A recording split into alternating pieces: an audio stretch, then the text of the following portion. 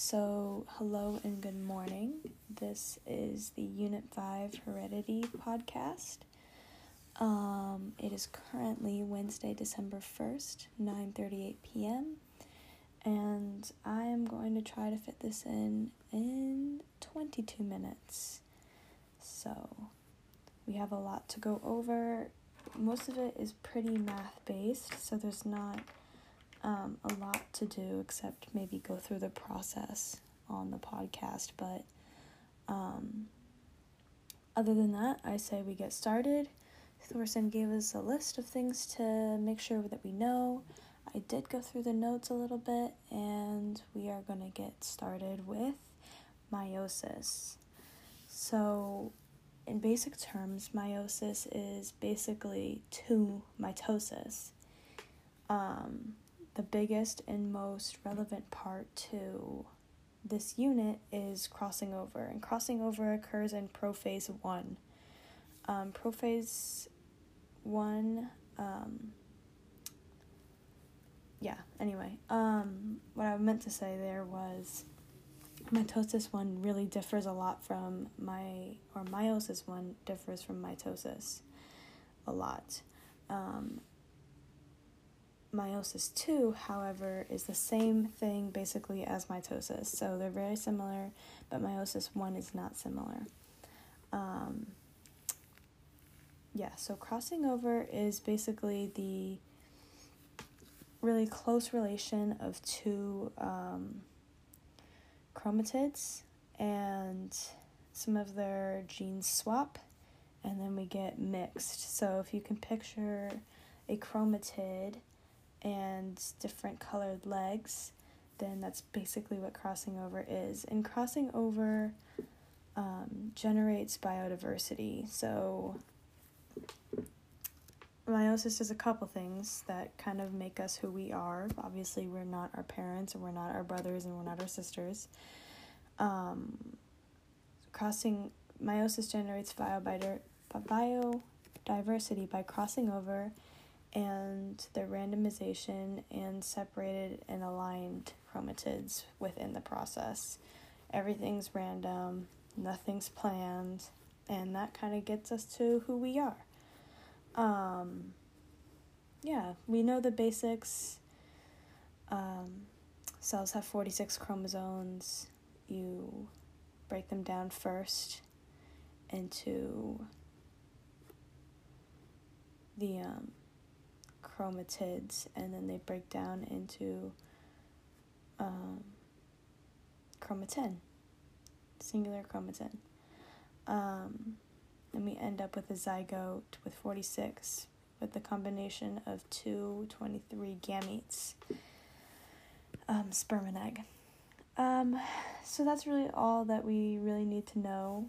Mostly just know that prophase 1 has crossing over, and meiosis generates biodiversity by crossing over and randomly separating and aligning chromatids and chromatin. Okay, moving on to the next little bit, we have Mendelian heredity. And we all know Mendel. Mendel was a big pea plant guy.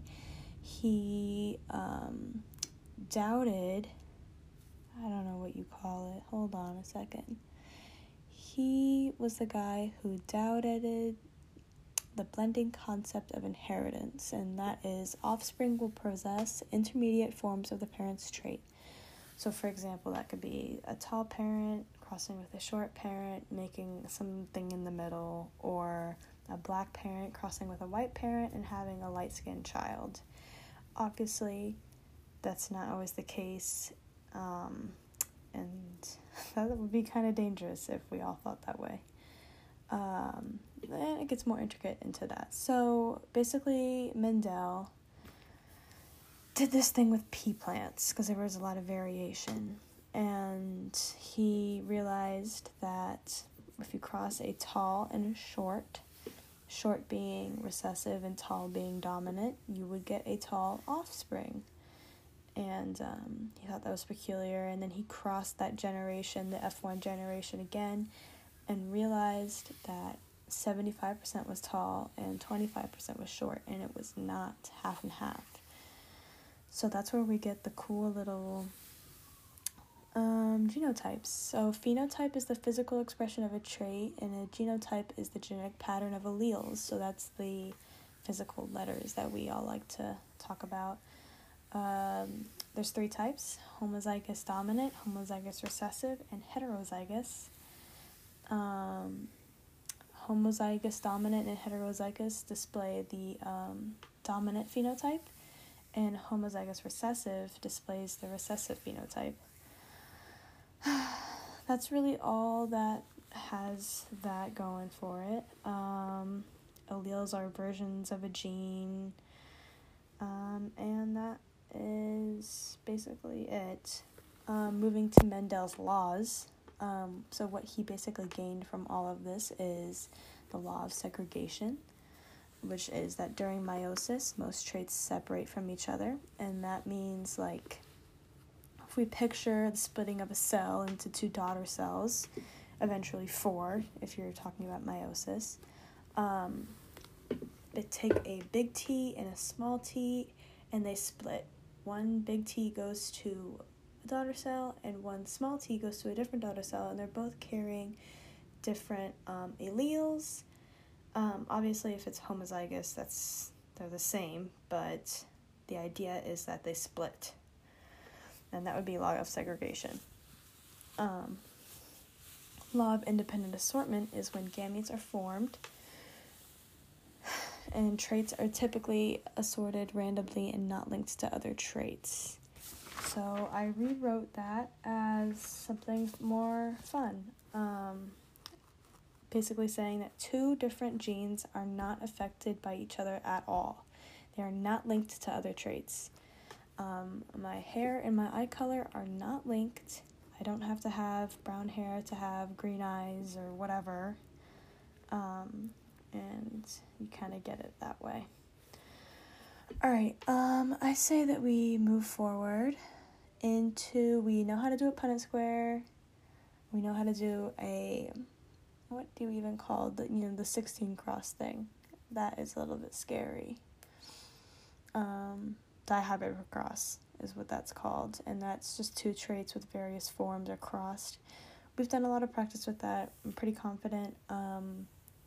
Always remember that for heterozygous, the ratio is 9:3:3:1.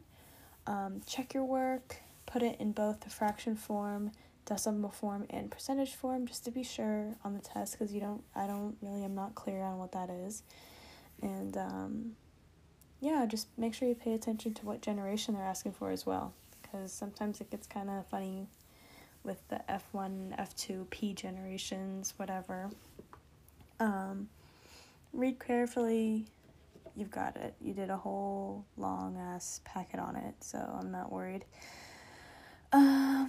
Yes. More Punnett squares, more Punnett squares, more Punnett squares. And more, I don't even know what that is. We can go over this really quickly. I will just read my notes, but I'm not sure what this is or really if it's anything important. I believe it's really just something extra. So actually, you know what? I'm not going to go over it. So you're welcome. Time. Quickly, I'm going to go over the other ways to say a genotype because he likes to use them. I'm pretty familiar with them.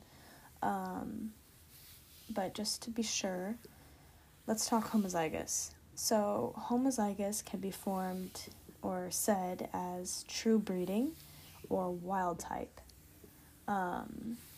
Obviously, if you say, let's see, I naturally have brown hair, so Addison is true breeding brunette. That means I am, if brunette is obviously the dominant, I am homozygous dominant. Let's say my hair was blonde, like I try for it to be, then I would say Addison is true breeding blonde, and blonde is recessive to brunette, so I would be homozygous recessive for that. Okay, another way to say it is wild type. Wild type, just, I like to think of it as natural. I'm not really sure what else to put it, just that it's either heterozygous or it's homozygous dominant. So just remember that it expresses the dominant trait. Like if I look at something, say, oh, that's natural, then it's dominant. If I look at something and I say that's not like the others, then it is recessive and it is called mutant type or mutant. And that's when it expresses the recessive trait. That's really all I think he'll use, so I'm not nervous about anything else. We did do a lot of pedigree practice, so about halfway through the podcast now. So before I get into pedigrees, take a deep breath.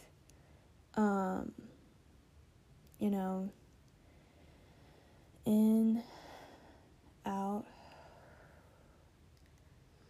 shake it around.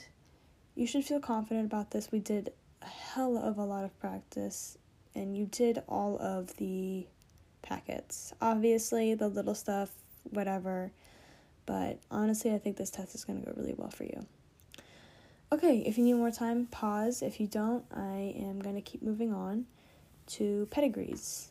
So basically think of pedigrees as like a family tree. We did them in Miss Roy's room, and we did a big one on the board, and then we also were tasked with making our own for our families, and that was complicated because of the divorce. Anyway, so it's multi-generational. Its purpose is to track traits, dominant or recessive, whatever, you just pick one. Important things to remember that our males are squares and females are circles. A line represents a mated pair. A double line is a mated pair between relatives, so incest. A line descending from the middle pair or the middle lines are offspring. If the square circle is non-shaded, it is unaffected, and if it's shaded, it is affected. So, yeah, we just did a lot of that. Obviously, you can use a question mark when you need it. Try to stay away from it, though. Use your best thinking. Most of it is really just common sense. Like, okay, if mom has to pass one of these and dad has to pass one of these and they're both this, like, think about it for a sec, and their kid is this, like, you're pretty good at this, so I'm not concerned. You got the ones right on the packet. One thing I want to hit on is autosomal traits versus sex-linked traits. Think of, how do I even say this? We know that a body cell is autosomal. It literally means body cell. So if a trait is autosomal, that means gender is non-critical. I have the same lungs as any male on the planet, as much as I wish that I didn't. I do. Same heart, same style veins, same liver, whatever, just the regular body stuff, not gender critical, is autosomal. However, there are traits that kind of go above and beyond Mendelian genetics, and those are traits linked to the X and Y chromosomes. More so the Y than the X, since the Y is so small and so insignificant because, male. Anyway, but those traits are influenced by gender. So linked traits influenced by gender, autosomal, non-gender critical. Right, okay. Moving on. Where do I want to go from here? I went over that.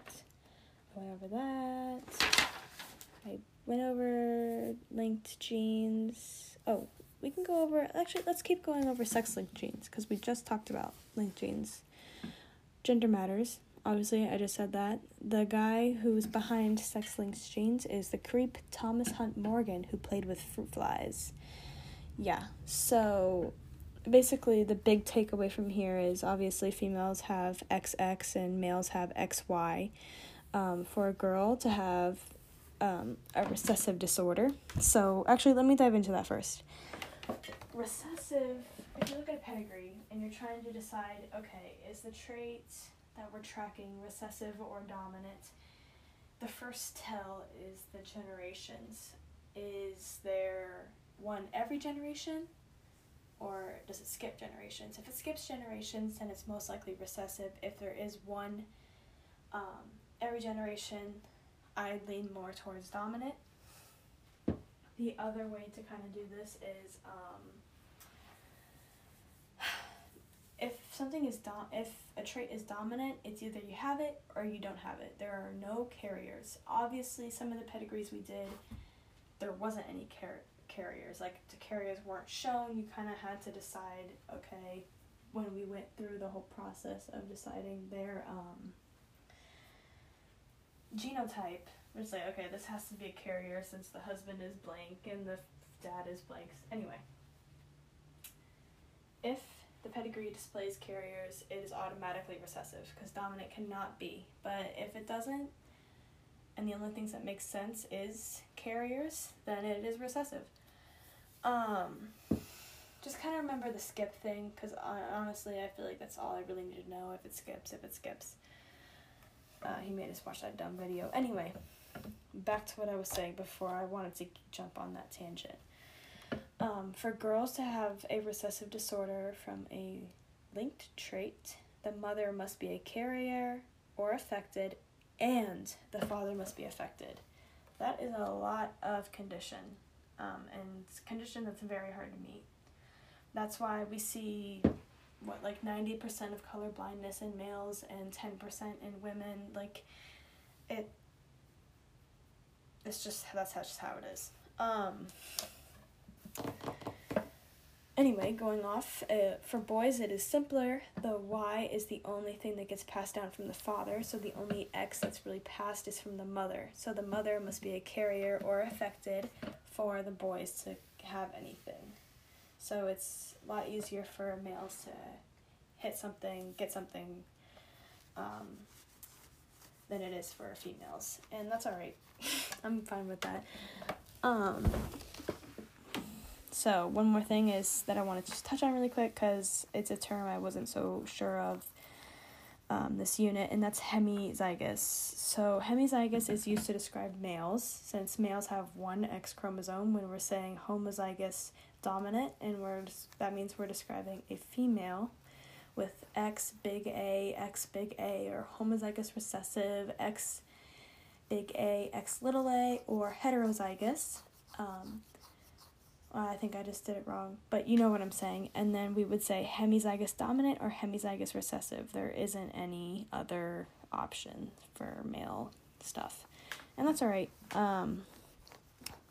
Jumping into the next thing, because I'm running low on time, I want to go over really quickly chi-squared. So chi-squared is really simple. We have the equations on a sheet. So that's all I really need. I need to remember that the crazy E is summation, and I don't really need it for anything. The O is observed, and the E is expected. So, basically, we're handed expected values, and we're supposed to assume, and usually that would be pretty easy. And we're handed observed outcomes. And we have to decide what is the possible number of outcomes. So write all of that down first. What is the possible number of outcomes that this could have? So for a coin that's heads and tails, that's only 2 outcomes. Take note of the expected, take note of the observed, that all are organized, and then set up your thing. So for 2 outcomes, whatever the number of outcomes, you need a set. So what I'm calling a set is basically the equation, which is O minus E squared over E. So that's observed minus expected squared over expected. So for the coins, we do that twice because there's 2 possible outcomes. And then you subtract your expected from your observed, square it, and divide it by the expected. And then you add those values together. And that is your chi-squared. And then you look at the degree of freedom sheet, and you're only going to look at the 0.5%, or 0.05, whatever, you know what I'm talking about. It's all the way to the right. if you get confused. And it's one of the things that we're given. So you're given 1 and 5 and stick to 5. So what you're going to do with the degree of freedom is you're going to take the number of outcomes, which in the coin scenario is 2, and you're going to subtract it by 1 for the degree of freedoms. 1. Making 2 into 1. So 2 minus 1 is 1. And then you look at the critical value, which is listed under it. For 1, it's 3.84. That's your critical value. If chi-squared is greater than the critical value that you have, the null is rejected. And that's just the answer. Null rejected. It's not possible or statistically likely. If chi-squared is less than the critical value, then the null is accepted. So what we want is for it to be less. If it's not, oh well, it's just not accepted. Okay, that's chi-squared. The last thing, or I have a couple of things to go over. I know I'm out of time. Keep on listening. It's really quick. I just have kind of 1.5 pages left. Okay. Anyway, moving on. Karyotype. We know what a karyotype was last unit, but just to re-over it, a karyotype is an individual's collection of chromosomes. Think of it as an image. We have 46, so think of it as an image of 46 chromosomes in pairs of 2, so 23 pairs. Think of that, just that image. That is a karyotype. Okay, epigenetics. With epigenetics, the first thing you should think of is methylation. To define epigenetics, that is a trait influenced by factors beyond the nucleotide. That doesn't make any sense, so just remember methylation. You know what methylation is. Methylation is a part of a gene that is covered up or methylated and is unable to be expressed. So, let's say I'm born and my genotype, because of my parents, is big B, little b for my hair. The dominant being brown and the recessive being blonde. I am born with supposed to be brown hair. I come out blonde. I come out blonde. That can only be described as one thing. Methylation. There is something that factored in and is covering up my big B, and my only gene left to express is my recessive. Obviously that won't work for homozygous anything, but let's deal with heterozygous right now. So, points to hit on. The gene is present. There are no mutations. A gene can be demethylated, and this usually comes, a couple months after you're born, or most commonly during puberty. Let's take Luke, for example. He had straight hair, went through puberty, suddenly, boom, his hair is curly. He had the curly gene all along. It was demethylated during puberty. So that is the best example that I've got for that. Oh, that's going to be great. Okay, last two things is actually a big one. So non-disjunction. Non-disjunction kind of pairs with meiosis, and I should have talked about it then, but oh well, I'm going to go over it now. Non-disjunction is when in meiosis chromosomes are not equally divided. So something went wrong. Think Turner syndrome, think whatever, but something happened. We know that the diploid symbol is 2N and the haploid symbol is N. Well, what kind of happens with non-disjunction is either a chromosome is added, making it 3 chromosomes, or it's taken away, making it 1. And you would think haploid is that, but no, that's a little bit different. So, I was going to check something, but whatever, it's fine. So, trisomy. Trisomy is 3. Trisomy symbol is 2N plus 1. So, obviously, that's diploid plus 1. And that kind of makes sense. Monosomy is 2N minus 1. So, that also kind of makes sense in the Latin idea. Let's go into euploidy. Euploidy is normal chromosome condition. So that describes anyone whose got normal chromosomes. They are euploidy. Okay, and then there's aneuploidy. And we know that that's the opposite because AN is in the beginning of that. Euploidy, aneuploidy, imploidy, aneuploidy. So aneuploidy means abnormal chromosome condition, and that means something's wrong. And that usually falls with trisomy and monosomy. All right, last thing. I'm only 5 minutes over. Hopefully it's not taking much longer. And it shouldn't, because this is just environmental effects on the phenotype, and that pairs in with methylation. So think sun, think pollution, think predator-prey relation, think radiation and weather, think anything that could change the way that we look. Think of a chameleon touching a leaf and then touching a stick. The color is changed. Methylation can be due to mutations caused by the environment. So, there's not much I can do. This is what Thorson gave us. Just think of sun, pollution, predator-prey relation, radiation, and weather as your environmental effects on phenotype. As an example of that, we all originated from Africa. Obviously, people in Africa have darker skin tones with lots of melanin. That melanin is used to absorb radiation from the sun.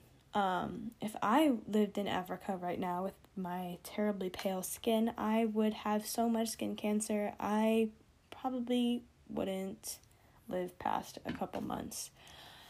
So, they've adapted.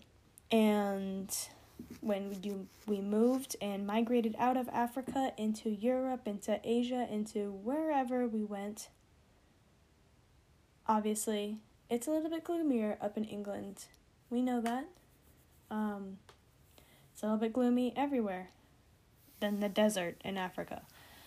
And skin tones start to change to better fit that environment. Think of iguanas, think of Galapagos animals, whatever. Okay, I really think that is all that I really care about. I have to stop and study for French. This has been great. You will do great on your test tomorrow. I wish you the best of luck and relaxation. Think about, once you get through this test, you basically have 5+ weeks off from any studying for bio. You have a break, and then who knows how long it's going to take him to get another unit started and finished. So, dead week, exams, break, and then I'm sure we'll have 2 weeks at least of instruction before our next test. So you basically have a long time. Anyway, have a great day. Enjoy your trip this weekend. Don't stress. You have packed everything that you need. You have checked over. You're fine. I know Thanksgiving break was a little rough. And you will crush French as well because you're late to studying for it. Okay. Anyway, bye. Good luck tomorrow. You've got it. And if I'm listening to this exam prep, hi, future Addison, you've got it. Let's get this bread. I'm sorry.